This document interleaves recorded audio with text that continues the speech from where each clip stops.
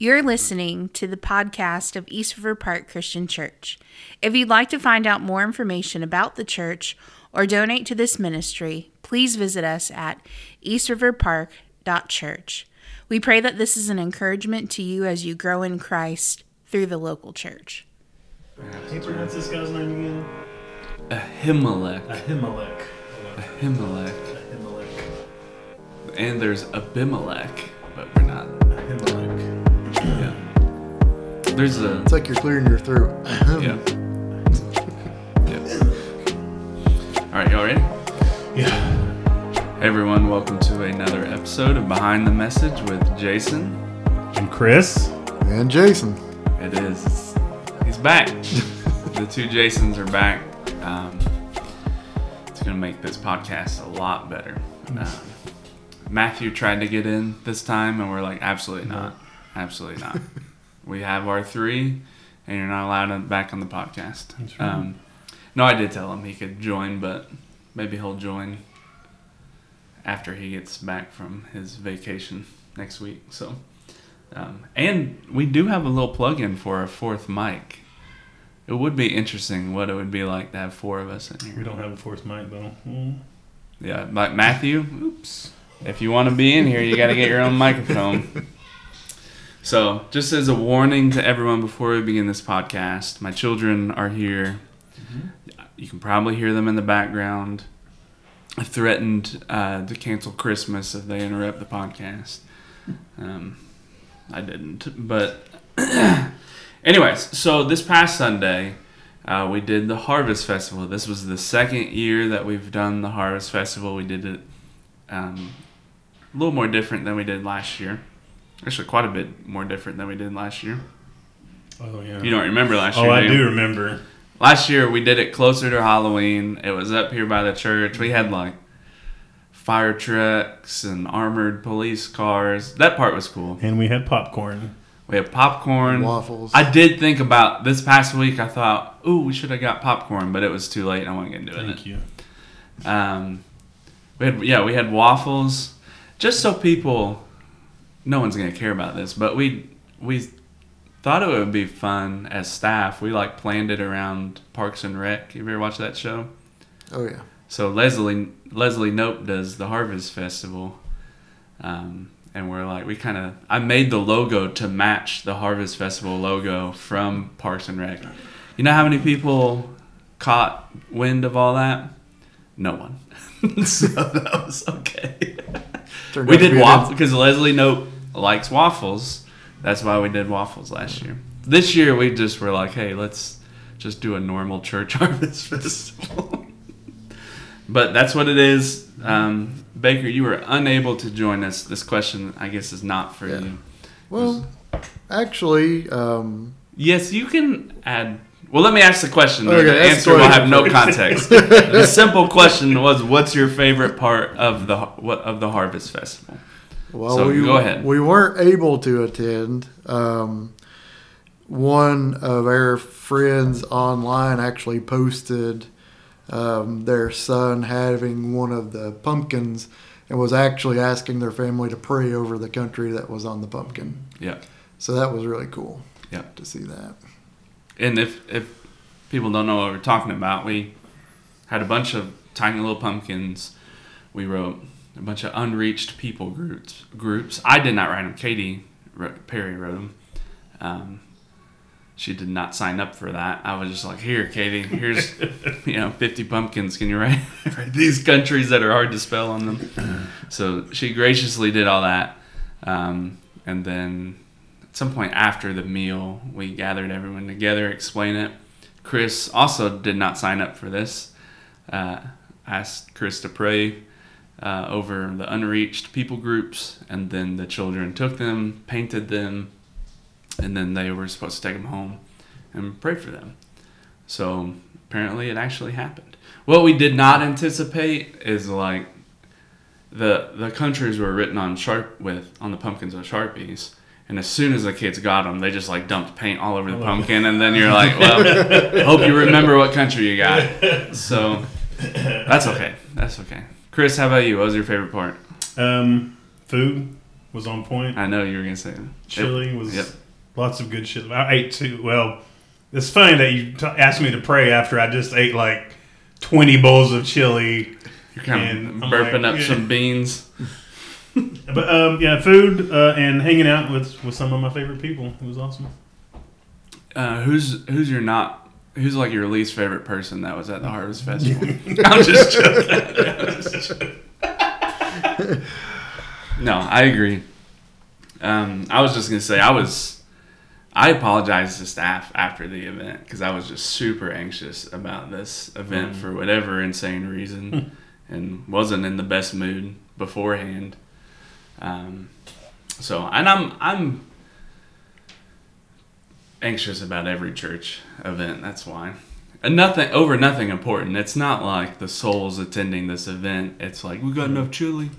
But my favorite part was the food because I was so stressed out about it. And then like, there's a whole bunch of these crock pots, and I was super worried like that we were gonna ruin the electricity down there, plugging in 100 crock pots. But I texted Gordon and Savannah, and they brought their generator. So we were good. So, but I was going to mention this, an unexpected surprise. There's certainly several people I didn't know there and introduced myself, but there was this one family, and I introduced myself to this lady and just asked like if they're from the area, what, how'd they hear about the Harvest Festival. And the lady, and she had children, and then her boyfriend, and then another friend was with her. She said that they were on Facebook looking for a chili cook-off and saw ours and came in to enter her chili cook-off. And I was like, all right, well, look, I'm not judging, so if you don't win, please don't be mad. You know what I mean? Like, everyone else is here just, having fun. I'm sure they put in a lot of work. I know Dalton, who won, put in a ton of work, but I was like, man, to come to this event and enter your chili and then you don't win anything would be tough. So I can confidently say nothing was rigged. Everyone voted, and she won second place. Oh, wow. So pretty good. She must have good chili. By the time I got to it, there were just scraps of chili left everywhere. So, but anyways, yeah, I thought that was pretty wild. All right, so 1 Samuel. We've been in this book for the past 5 to 10 years, and it's been, I get every time I check like Facebook memories on Sundays, it's like over a year ago we're like in 1 Samuel 3, but we did take significant breaks, but still in 1 Samuel for a little while longer. This past Sunday was chapter 22, 6 through 10. My children are at the door. I bet are they putting... What do y'all want? There goes Christmas. Yep. Christmas is canceled. You can't cancel Christmas. All right. So 1 Samuel 22, 6 through 10 is the passage we were looking at. We're starting out? We're ready? Yeah, let's do it. All right. First question for you. How was Saul fulfilling the prophecy of Samuel? All right. It's way too long to read, but people can look up 1 Samuel 8, 10 through 18. And it was the prophecy of Samuel before they appointed a king, that the king is not who they think he's going to be. He's going to take, he's going to enslave, he's going to take for himself. And what you see from Saul in 1 Samuel 22 as he, for whatever reason, when I first read this passage, the passage from this past Sunday, I just thought of like Black Panther. I have no idea, the movie, like Saul standing over there with his spear in hand over his people. That's what my insane brain thought of. Okay. So Saul's standing, he's got his spear, his spear, and he's looking over all of his servants, and he's talking about to the tribe of Benjamin. So the fulfillment of the prophecy, at least in some sense, is that Saul's desire is to take from God's people and just give it to his people, his tribe, the tribe of Benjamin. Yeah. So I can guarantee no one else thought Black Panther, but that was what initially, maybe it was the spear that got me. So they had spears in Black Panther, right? Yeah. Okay. The female guards carried them around, but yeah, the guys didn't. I just thought of like when they wrestle, where they're all standing there on the mountainside and they're wrestling. Yeah. They all got the spears. Yeah. That I don't know. All right, whatever. Here nor there. It's not the Bible. It's a Marvel movie. All right, Chris. Who told Saul about Ahimelech? Doeg, the Edomite. Yeah. Which Doeg is first mentioned in 1 Samuel 21:7. And from that verse, we find out that Doeg is a servant of Saul. He is his chief shepherd. And we also learn that Doeg is not a Hebrew, but an Edomite. Yeah, that's good. All right, so that's just kind of the setup. I asked those questions, and this past Sunday, as we're teaching through narrative, it's hard to just teach this super long story. So we kind of recap the beginning part and then teach through some of the core elements of that narrative. So the points and everything we built off of was in 1 Samuel 22:11 through 23. And to kind of give us some framework for the message, we looked at the line of priest, the high priest. So Baker, how did the line of priest even begin? So in Exodus 28, verses 1 through 3, it says, "Then bring near to you Aaron your brother and his sons with him from among the people of Israel to serve me as priests. Aaron and Aaron's sons, Nadab and Abihu, Eleazar and Ithamar, and you shall make holy garments for Aaron your brother, for glory and for beauty. You shall speak to all the skillful, whom I have filled with the spirit of skill, that they make Aaron's garments to consecrate him for my priesthood." So it actually began with Aaron and his sons being set aside for the glory of God. And, they were given the garments as an outward appearance of that. Yeah, which is really good. And I didn't bring it up Sunday because it's going to muddy the waters, but there's a passage where Jesus... So in this story, it's clear Ahimelech is the high priest. But in the Gospels, Jesus references Abiathar, his son, as the high priest. And you're thinking like, well, did Jesus make a mistake? Was that an error in the text? And all of the answers to that are no. There's legitimate reasons why that's in the text. But if people are, I'm not going to answer it here because it wouldn't be. I wouldn't give a clear answer, but if people are curious, they can look that up. I think it's in Mark's Gospel. So, all right, yeah, that's great. And unless I change the main text for this coming Sunday, we'll continue to stick with the role of the priest. Will continue to be a theme, or not a theme, but be a part of the narrative. So, all right, Chris. Yep. What did the high priest do on the Day of Atonement? Yom Kippur. Everybody strap in. Yep. Ready? Is that like strap in like seatbelt or put on a gun? Strap in with a seatbelt. It's going to be a minute. Yeah. No. These details, of course, are located in Leviticus 16, 1 through 34. The high priest would perform a series of rituals to atone for the sins of the people. It would begin with the high priest entering the Holy of Holies. This is the only day the high priest could enter the Holy of Holies is on this day once a year. But before entering the tabernacle, the high priest was to bathe, and he would put on special garments, and then he would have to sacrifice a bull for a sin offering for himself and his family. The blood of the bull was to be sprinkled on the Ark of the Covenant. The high priest was to bring 2 goats, one to be sacrificed because of the uncleanliness and rebellion of the Israelites, whatever their sins may have been. and then its blood was sprinkled on the Ark of the Covenant. The other goat was used as a scapegoat, and you talked about that during your sermon. The high priest placed his hands on its head. He confessed over it the rebellion and the wickedness of the Israelites, and sent the goat out with an appointed man who released it into the wilderness.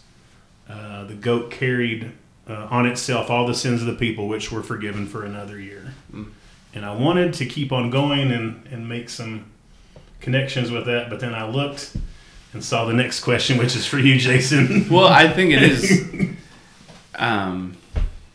I heard from several people, like, either they didn't know that until just a few years ago, or that was the first time they've ever heard that on Sunday. And it's that's why we're teaching the Old Testament. It's so imperative to see how all of this is pointing to Christ. Yeah. So yeah, if you didn't know, I would imagine most people have heard Day of Atonement in the Bible Belt, but if they haven't, like, it's just a good thing to have some idea of what it was. Yeah. So, all right. So to make those connections, how does Christ become our high priest? Question for you, Mr. Payne. Keep it simple. I'll read the passage in Hebrews 4 that I did read Sunday. In verse 14, it says, "Since then we have a great high priest who passed through the heavens, Jesus, the Son of God, let us hold fast our confession. For we do not have a high priest who's unable to sympathize with our weaknesses, but one who in every respect has been tempted as we are, yet without sin. So let us then with confidence draw near to the throne of grace, that we may receive mercy and find grace to help in time of need." So, all of that being said, like King David, I've made this connection hundreds of times as we've gone through this book, but like King David, Christ is king of not just Israel, but all nations. He rules everything. His sovereignty is for eternity. And like the high priest Ahimelech, Christ is the last and final high priest. How can that possibly be? Jesus, it's twofold. I mean, one, I guess it's several folds, but in Hebrews 4, it does mention like that he's sinless. He is the perfect sacrifice. But how can that be?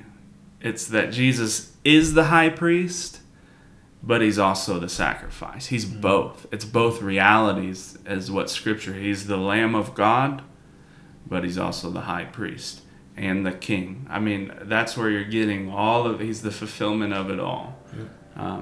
And just to be clear, I want to say this again. I said it Sunday, but just in case people don't know, the sacrificial system of the Old Testament was not meant to forgive sins. Now, I think people might push back on me on that one.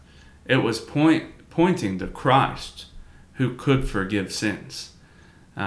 So, anyways, I'm sure we could talk more about that, but we will not. So all that, we've got the high priest. How do we become a royal priesthood? Jason Baker. 1 Peter 2, 9 through 10. "But you are a chosen race, a royal priesthood, a holy nation, a people for his own possession, that you may proclaim the excellencies of him who called you out of darkness into his marvelous light. Once you were not a people, but now you are God's people. Once you had not received mercy, but now you have received mercy." So just pulling out some words here. We're chosen. We were called out of darkness into God's light because we were shown mercy. God showed us his mercy. He called us out. He chose us. And, that's how we become a royal priesthood. God picked us and poured his mercy out upon us so that we could become his priest. Awesome. All right. All of that's the introduction. So That was the setup for the message on Sunday in the passage. 3 questions for the royal priesthood. 1, will you be faithful? Let's see, Jason Payne, how did Ahimelech show faithfulness in 1 Samuel 21 and 22? Let me first say, I didn't say it on Sunday, that David is an example of faith. Ahimelech specifically mentioned that in chapter 22 when he responds to Ahimelech, or to Saul. Ahimelech talks about David's faithfulness. But Ahimelech is also faithful in his service to those around him. You see that in his service to Saul, his service to David, and he's faithful in, most importantly, in his service to the Lord as priest. He faithfully inquired to the Lord about David, which also means David faithfully went to the priest to hear from the Lord, which, if anyone's going to listen to this and attend Sunday, that's going to be very important to remember. David wants to hear what the Lord has to say. Yeah. So, all right, Fortner, why is faithfulness the only true mark of success for the believer? All right. I have definition of faithful. Faithful means remaining loyal and steadfast. If we look at 1 Corinthians chapter 4, verses 1 and 2, it says, "This how one should regard us as servants of Christ and stewards of the mysteries of God. Moreover, it is required of stewards, that they be found faithful." When I was researching this question, I found an article called "What Does God Require?" Not success, but faithfulness, and it was by J.D. Greer. Hey, yeah, your boy, the Buzz Lightyear. Yeah, but this is just a little snippet. I'm going to read it, and he said in this article, "What God requires of you is not success, but faithfulness in what He has assigned to you. Ask yourself, what has Jesus called you to do? You aren't responsible to save the world, but you are responsible to follow Christ in your situation. For a servant, success in life is identifying what God has called you to, and being completely faithful in it." Perfect. Sorry, these kids are... The kids keep looking in the window, but I think they're standing on another kid. What is that? Is that in Little Rascals? Yeah, they're Little Rascal in us. They're looking through the little tiny window. Yeah, no, that's really helpful. So let me take that a step further, Baker. What does a faithful Christian look like? What should that person look like? Okay. I put that someone that adheres that the truth of God's word, they adhere to the truth of God's word through their actions, their word, and their thoughts. We hold that the truths of God take precedence over all other things. It drives our decisions, as we saw even in, I think we'll get to, even in adverse situations. Mm-hmm. That is the center of our lives. It's what drives us. It's what gives us hope. We thrive off of God and His Word. That's good. All right. Well, now everyone knows how to be faithful, so just be faithful. Easier said than done. So, will you be truthful? Was the second one. All right, Jason Payne, how did Ahimelech tell the truth? 3 simple things that you see from when Saul confronts Ahimelech, Ahimelech responds. He told the truth about David, which is a bold move.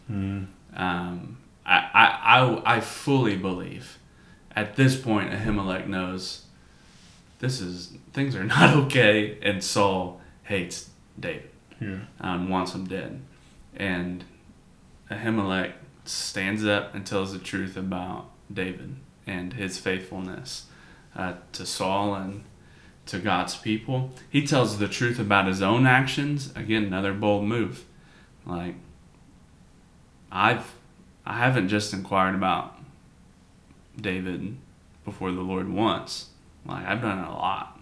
So, and then he tells the truth about the situation, which at the very end, it's a plea from Ahimelech to like, hey, leave me out of this. Like, I didn't know y'all had this much drama going on, because David lies to Ahimelech in 1 Samuel 21 about his intentions of even being at Nob.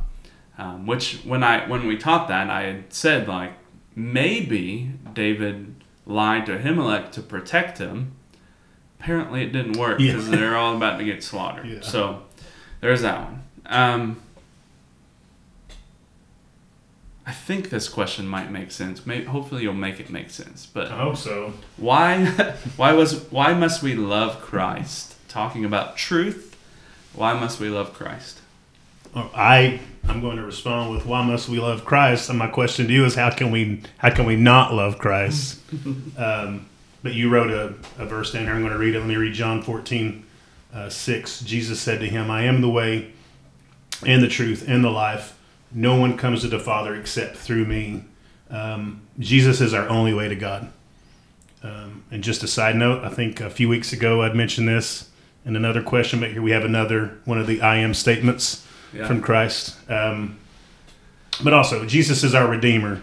If you want to look at John chapter 1, verse 29, Galatians 5:1, Christ gives us freedom, if you want to look at that verse. Our salvation comes from placing our faith in Christ Jesus. I have Acts 4:12 says, and there is salvation in no one else, for there is no other name under heaven given among men by which we must be saved. And then I have one more verse here. 1 John 4:19, we love because he first loved us. That's good. That's a good, solid answer. Y'all are doing well. This trio's back. Y'all are crushing it. All right, let's see what you got. Next question is for you, Mr. Payne. How does the word of truth sanctify us? So that's from John 17:17. If people want to read that. I'm going to give a quote from D.L. Moody. He said, in our prayers, we talk to God. In our Bible study, God talks to us. And we had better let God do most of the talking.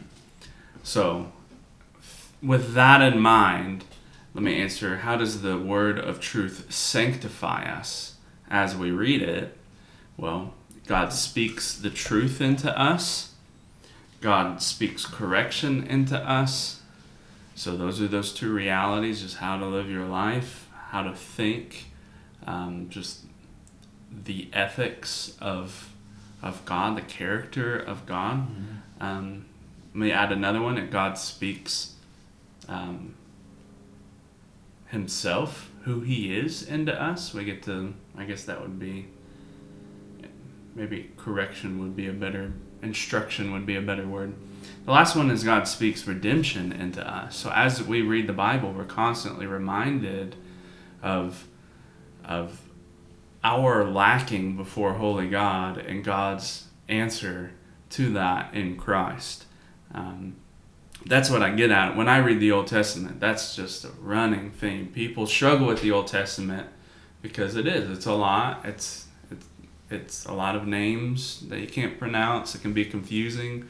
But if you have a mind, like, this is all showing God's people are lacking and they need something greater. Like, Christ is coming. Christ is coming. So, reading the Bible is not some intellectual activity, although it, at least in part, should be. But reading the Bible is a supernatural interaction with the Lord.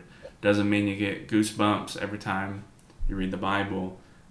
It just means that you're hearing from God more than anyone else, even yourself, in that moment.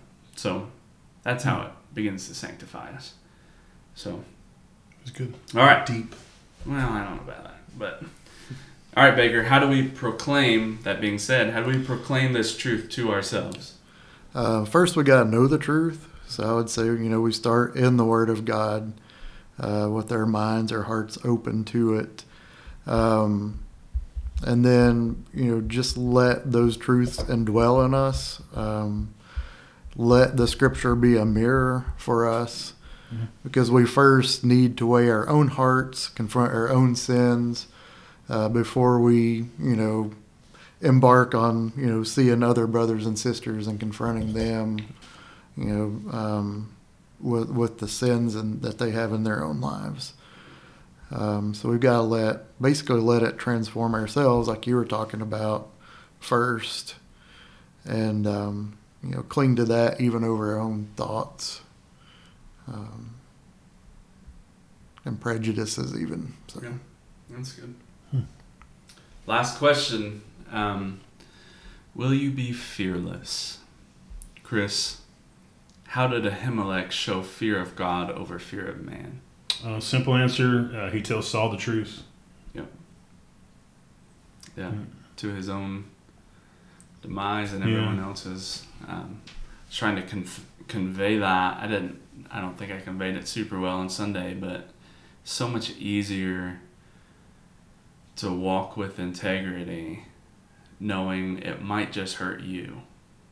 It's a lot more difficult to do that knowing it might hurt you and those you love, but you still got to do it. Yeah. I mean, a very simple example would be making a righteous decision at work, walking with integrity at work, knowing you might lose your job over it, and that's going to obviously impact you and your family, but you're fearing God over fearing man. That would be a very simple example of that being worked out. For you, Jason Payne, why should we fear God? So you can lose your job? No, I don't. Let me read the verse, Matthew 10:28. And do not fear those who kill the body but cannot kill the soul. Rather, fear him who can destroy both soul and body in hell. The beginning answer to that question is, do you even believe that? Do you even believe it? And I think we struggle to believe it because we are living in a culture that doesn't even consider the reality of soul. It's just body. Everything's about the now and self-gratification of the body. So that's not what we believe. There's a soul. If you really believe that, then I think you would fear, I would hope you would fear God, who can not just destroy your body, but also your soul. And man can't do that. Man can kill you, but they can't kill your soul. I think that's probably why we struggle with it the most. We're just not, in 2023 America, we just think we've got life figured out, and we're not considering soul. You want to hear a random thought I've had? This has nothing to do with this. I was thinking yesterday, why are we so anxious and messed up mentally right now? I'm like, you're looking at stats. This is the safest time to ever live in all of human history. Statistically, things are better now than they were 100 years ago, as far as your safety, people dying, things like that. Why is it that the more comfortable we get, the more anxious and restless we become? And I think the answer to that is that as we've become more comfortable, the more we've been in tune to there's something wrong inside of us. It wasn't that, it's us. That should be the answer. So that's why you have celebrities, all these people, they got everything they could buy anything they ever want. Comfort is always there. And for most of us, comfort is always there, and we still are stressed out. And you're like, what you got to be stressed out about? Because there's something wrong with your soul that no comfort can answer. So anyways, that was soul talk. Let me go back to the question. Why should we fear God? Let me say this. It doesn't mean you don't respect people. I think people take that, I don't fear man, I fear God. And that doesn't give you a right to be a jerk. We lovingly listen to others, even if we don't agree with them. It means, though, that we're not going to let people become the God over our thoughts and our actions. And I constantly battle this in ministry. I don't come out and say, like, I fear people, like I fear the congregation. I don't say that. I say, I just want everyone to feel connected and ministered to. And some of that desire is good, but it quickly switches over to, well, I got to make everyone happy or they'll leave the church. And that's a fear of man over a fear of God. And let me throw out a little quote. People may not, or they might be surprised by it. I was just snooping around on Facebook last week or the week before, and Boones Creek Christian Church in Johnson City. David Clark, their pastor, I guess officially retired. They did like a whole service. I don't know if it was Sunday. I don't know what they did, but it was like a goodbye to David Clark, and they interviewed him, and someone asked him like what he wished he would have known at the beginning of ministry, or what would he tell his younger self, something like that. And like with like choked up, tears in his eyes, says, I wish I would have feared God over man. And I was like, that's some solid wisdom from a guy that just got done with full-time vocational ministry, at least in that local church. So anyways, here we go. Baker, should Christians ever be afraid? I afraid of the dark? also had Matthew 10:28, but I also have 1 Samuel 12 verse 24. It says, only fear the Lord and serve him faithfully with all your heart, for consider what great things he has done for you. And so I would distinguish, this might be nitpicking, but distinguish between fear and being afraid. I think as Christians we are to fear the Lord, which knowing the power he has, but that's more of a reverence and acknowledging who God is. I think repeatedly in Scripture we're told not to be afraid, though. As far as, thinking about earthly things, being afraid of other people, of things. So I would say no. But on the flip side of that, realizing who we serve and having that reverence for God, knowing that he is in control. Yeah. That should be a comfort for us. Yeah. And there is a good, like, God has given us that emotion, feeling in uncomfortable, difficult times, certainly for us to think about him.